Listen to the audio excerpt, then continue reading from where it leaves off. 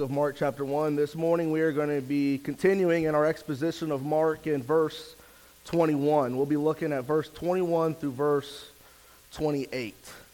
The tag for today's message is Trouble in the Temple. Trouble in the Temple. This morning, as we continue in our series, we are introduced in Mark's gospel to the first recorded miracle of Jesus. Before we begin the study of this text, I want to propose to your hearing a question that is simple yet significant. And that question is this: what makes Jesus different? What is it that makes Jesus so different? This is no doubt the question that many in Galilee were beginning to ask as they watched from a distance the ministry of Jesus.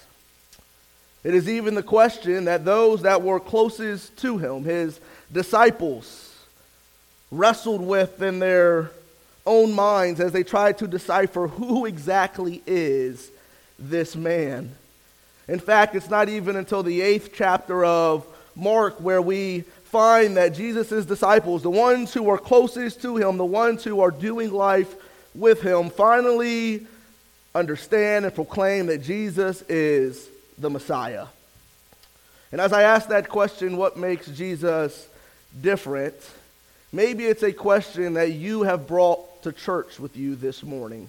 Maybe it's a question that has been on your heart as you've wrestled with this call to follow Jesus. Maybe your friends have told you about the joy that is found in Jesus and the freedom that is found in Jesus. And you're here this morning exploring and asking the question, what makes him so different?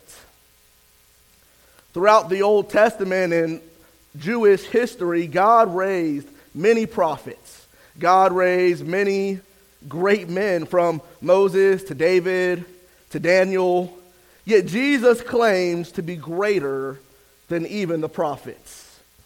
So again, as I ask this question this morning, what makes Jesus different? I believe that Mark and all of the other gospel writers will loudly answer that question by saying his authority. The authority of Jesus is what makes him so different. Authority is the power or the right to give orders, to make decisions, to enforce obedience. Authority is not a term or an idea that is foreign to us. A king has inherited authority. Because of his bloodline and his lineage, this king is given authority, but his authority is limited to his kingdom. A CEO of a company has delegated authority. The CEO is able to make decisions. He's able to set the vision and the direction of the company. But when things begin to spiral out of control and maybe aren't going as well as they should, the CEO's authority is limited to his board. A professor has acquired authority because of his study, his knowledge, and his accreditations. He is looked to for answers and guidance.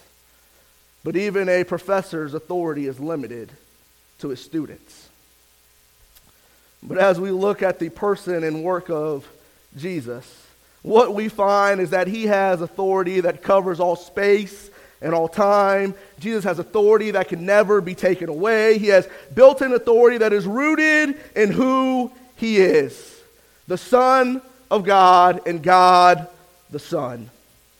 Look at verse 21 with me. In verse 21 of Mark's gospel, Mark says, "And they went into Capernaum, and straightway on the Sabbath day he entered into the synagogue and taught.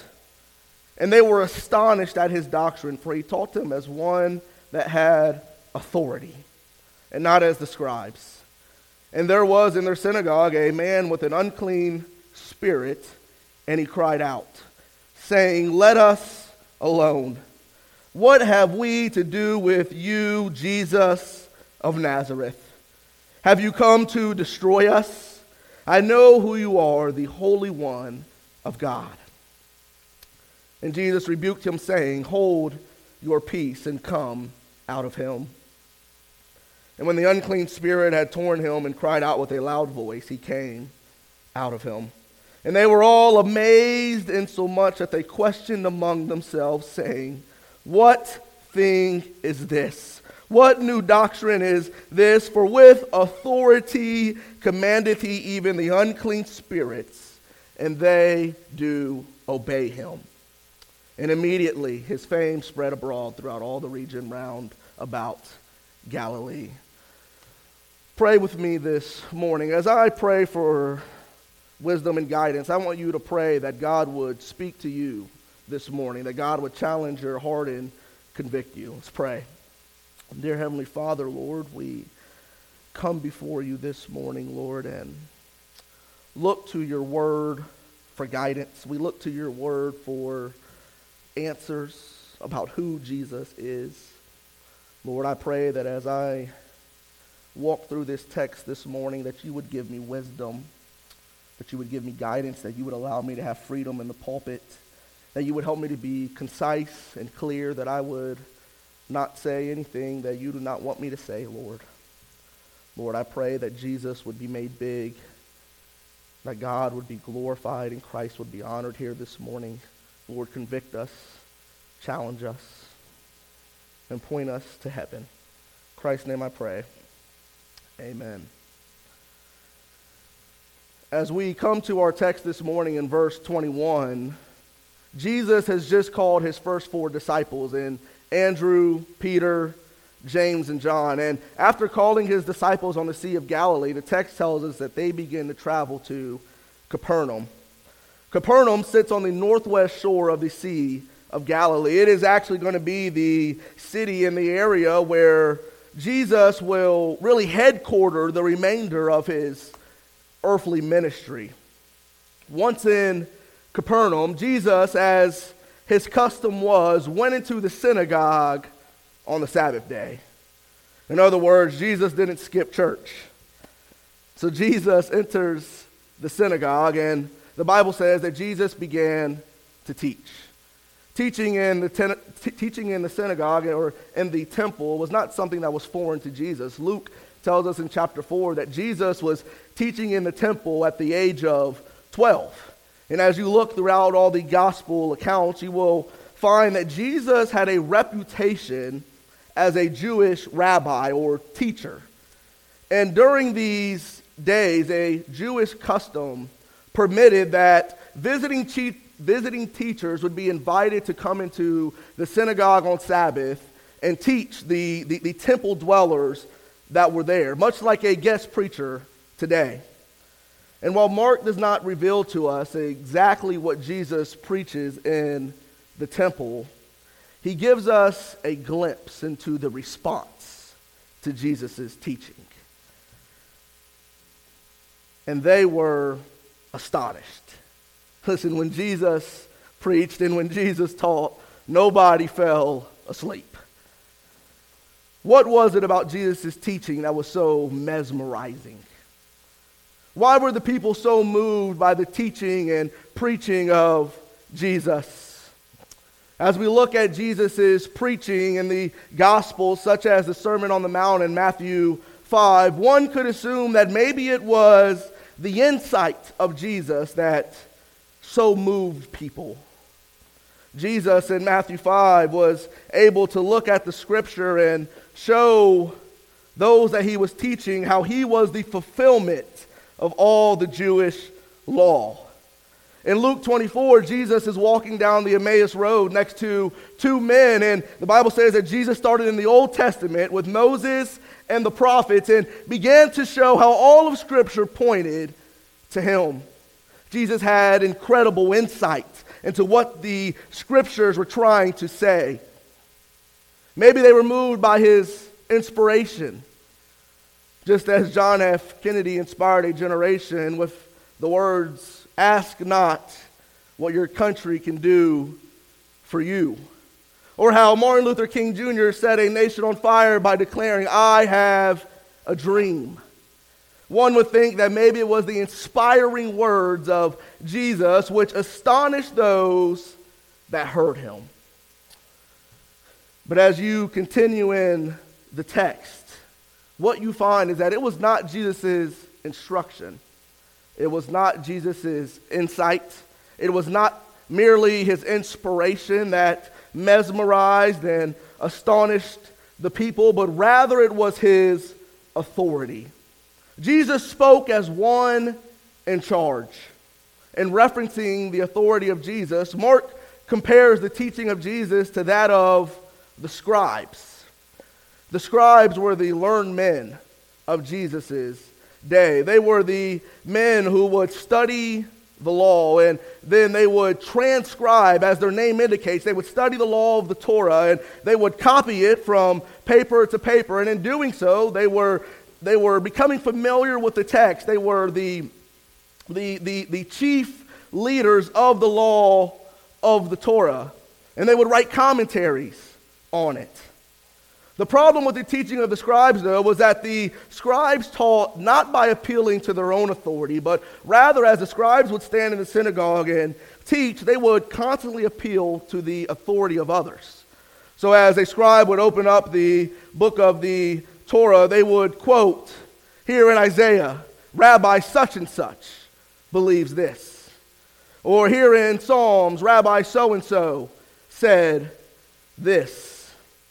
Yet as Jesus stood before them in the temple, Jesus did not appeal to the authority of rabbis, but rather, as Matthew Henry comments, Jesus taught as one that knew the mind of God and was commissioned to declare it. As the Son of God and God the Son, Jesus spoke the very words of God. As you look back at the Old Testament, when the prophets were giving divine revelation, when they were giving a word from God to God's people, they would preface their statements by saying, "Thus saith the Lord." But Jesus, in his preaching and teaching, declared, "Verily I say unto you." In other words, the prophets of the Old Testament spoke for God, and yet as Jesus stood in the temple and as Jesus taught, Jesus spoke as God.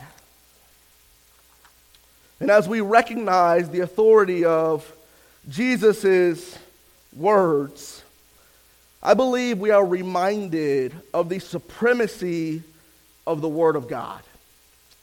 We are reminded of the supremacy of the Word of God. We see the supremacy of the Word in worship. It was not the method of Jesus' teaching that brought those that heard him to amazement, but rather it was the message. I remember as a teenager going to church camps and hearing guest preachers that would come and preach and really taking a liking to them. There were some that were really funny. They would start with a joke and, they would tell jokes throughout the sermon. There were others that were really good at giving illustrations and powerful stories, and that is what I remembered. There was one guy that as he was preaching would do cartwheels on the stage to draw the attention to the message. But as I look back on some of my favorite preachers, I recognize now that so often we are more interested in the delivery of the preacher than the message he proclaims.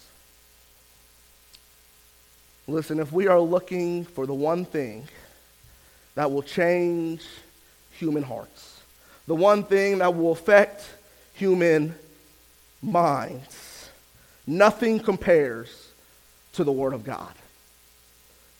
Not my opinions, not my politics, not my hot takes, but rather standing behind this book and declaring, "Thus saith the Lord."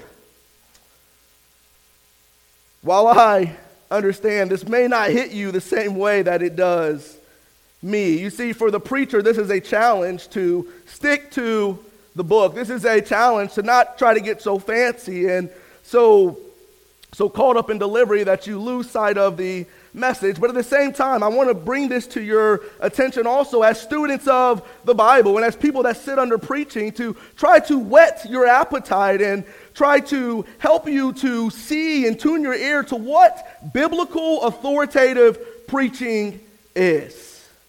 So often, we rather be entertained than edified. You know, authoritative preaching comes solely from the Word of God.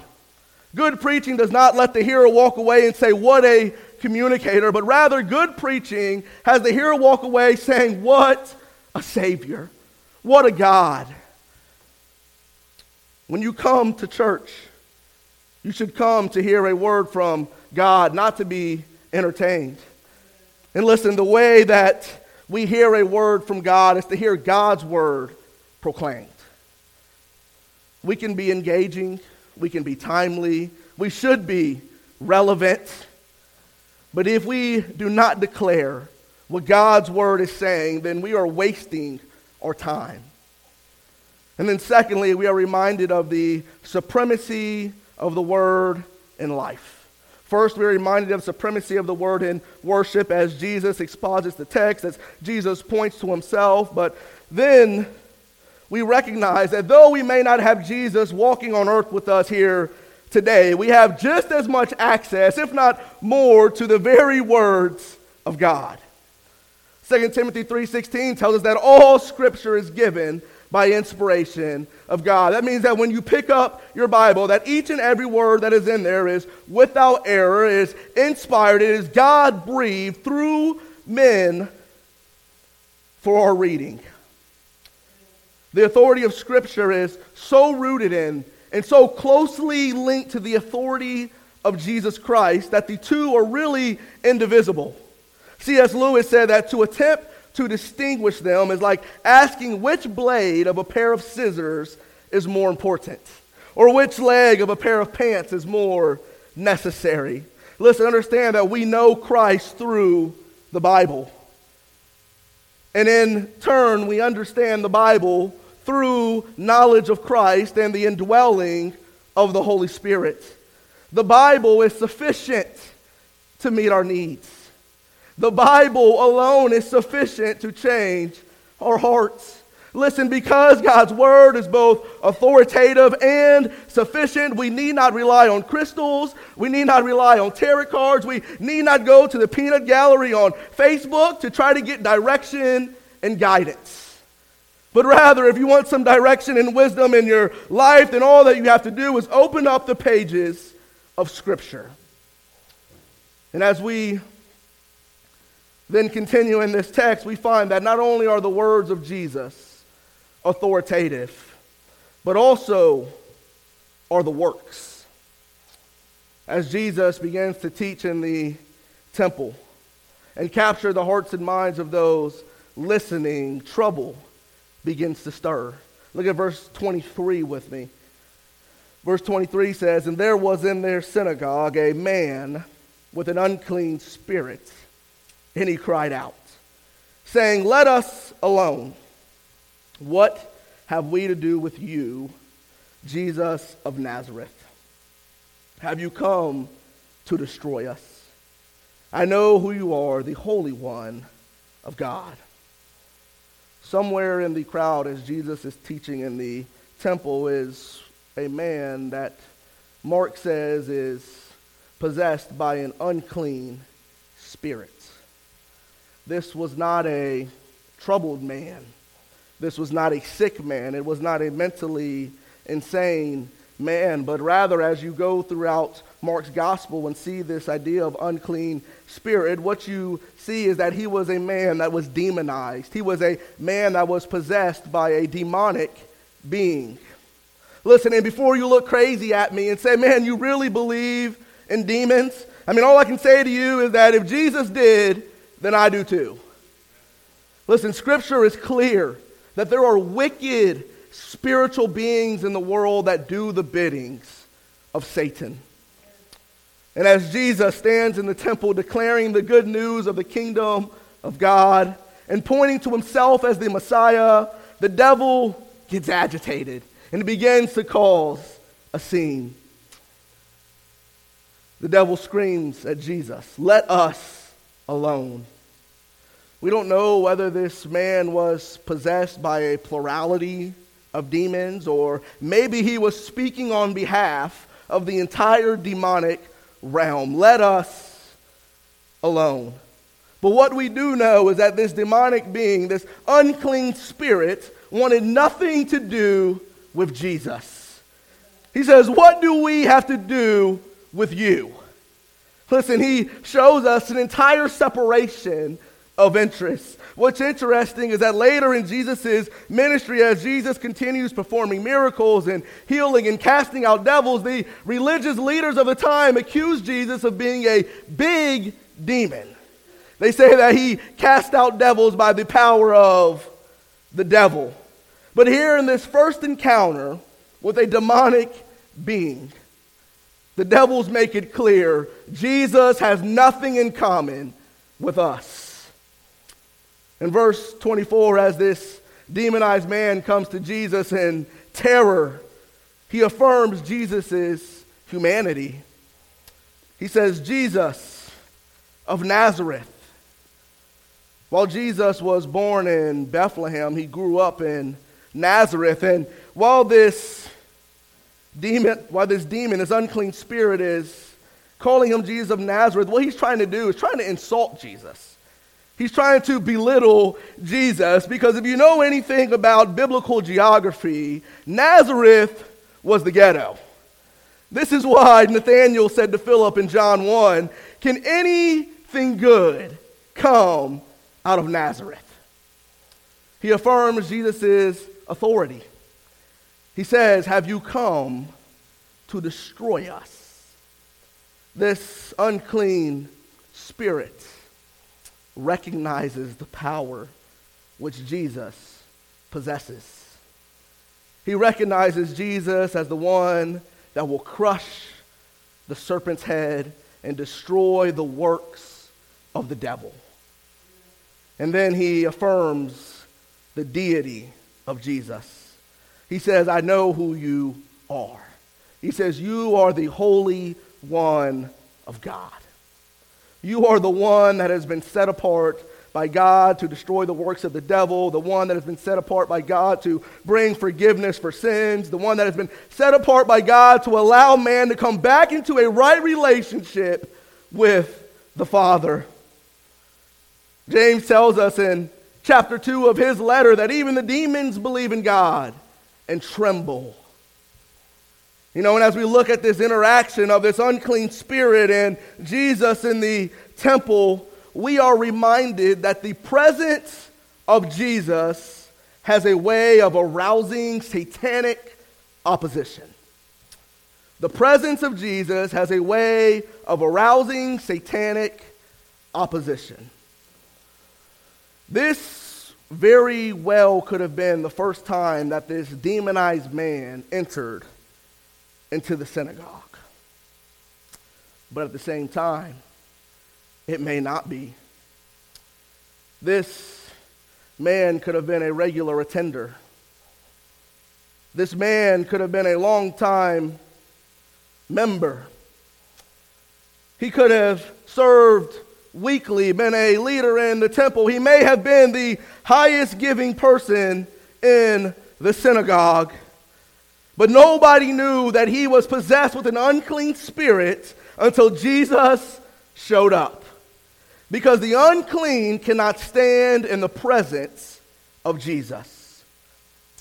May this be a reminder to us that as we as a church center on the gospel, when you as a Christian begin to put Christ first in your life, when your world begins to revolve around the finished work of Jesus and you seek to honor him and glorify him with all that you do, that opposition will come. Not only will opposition come, but often opposition will come from the most unlikely of places. It must have come as a shock to find an unclean spirit in what was supposed to be a sacred space during a sacred time. The synagogue during the Sabbath. As I look at this idea of satanic opposition, I begin to think that often we have this idea that Satan opposes anything that's good for us. Satan is the reason my car broke down.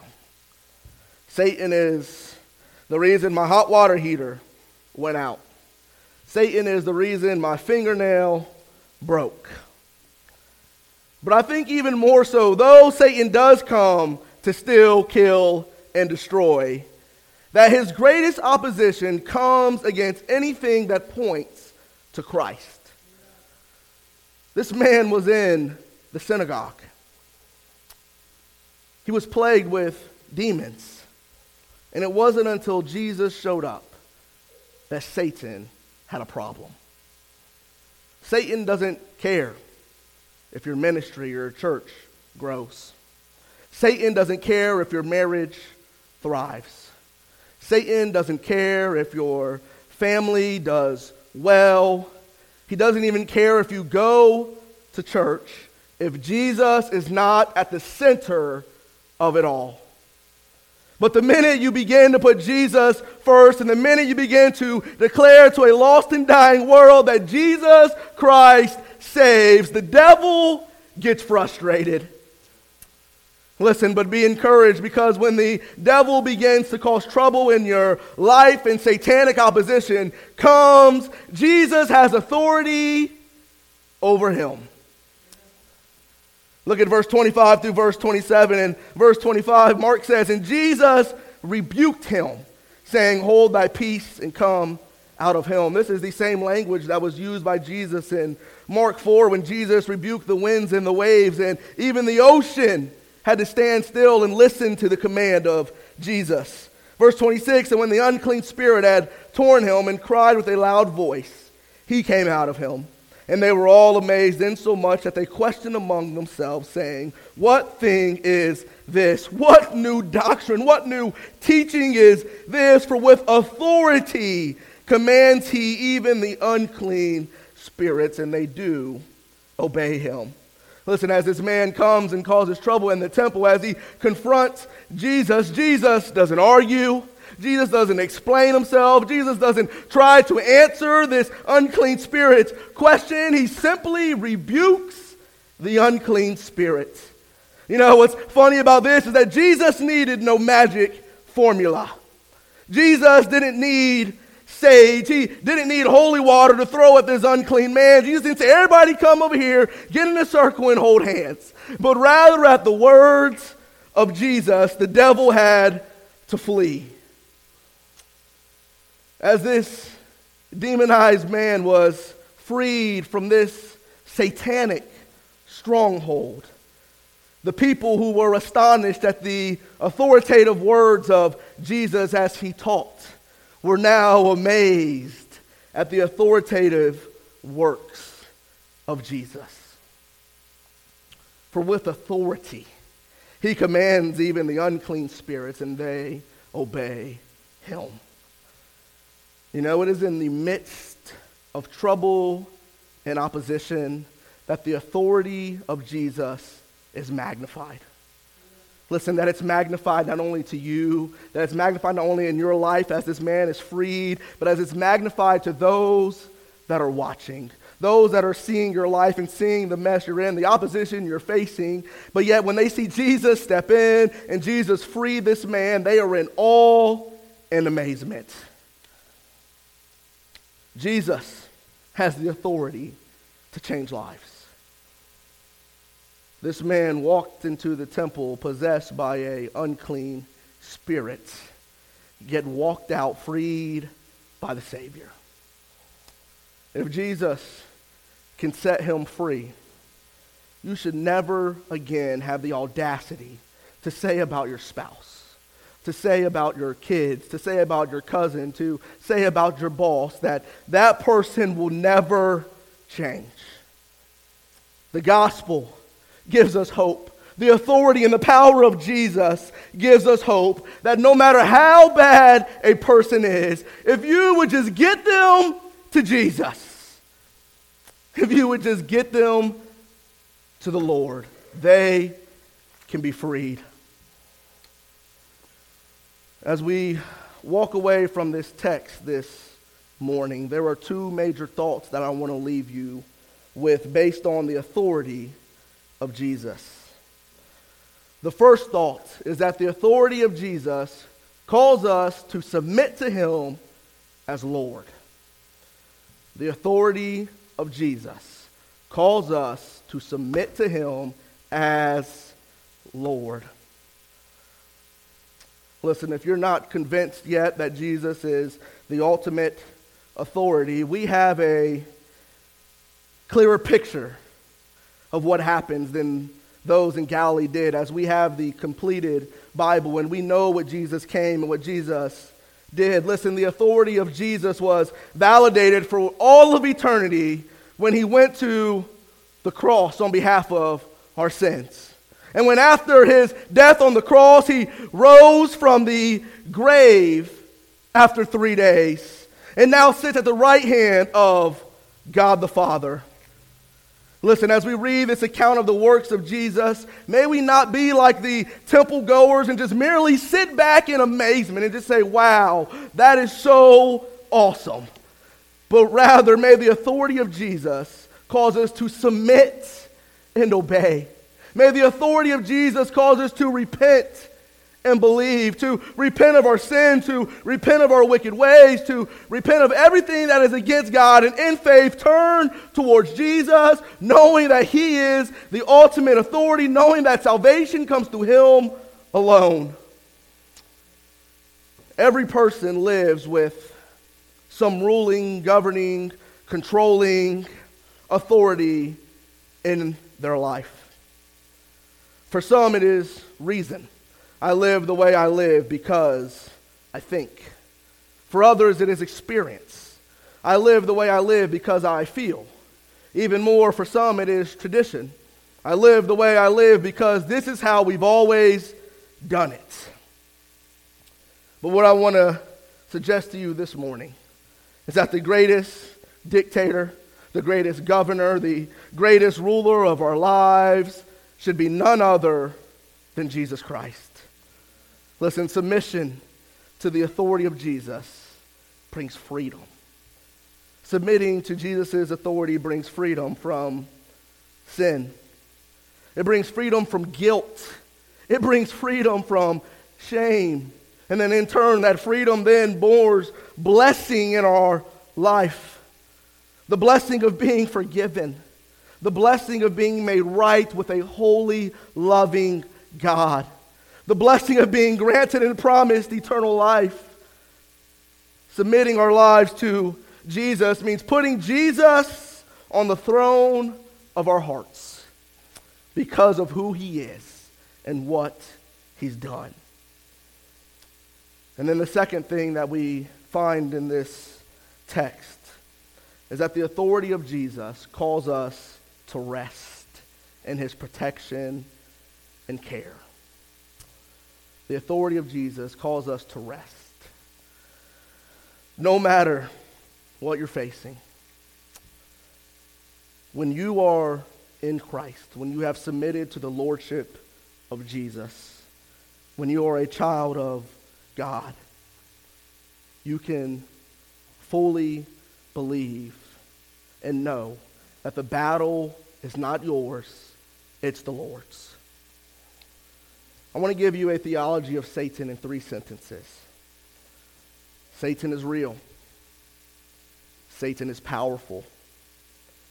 Satan is defeated.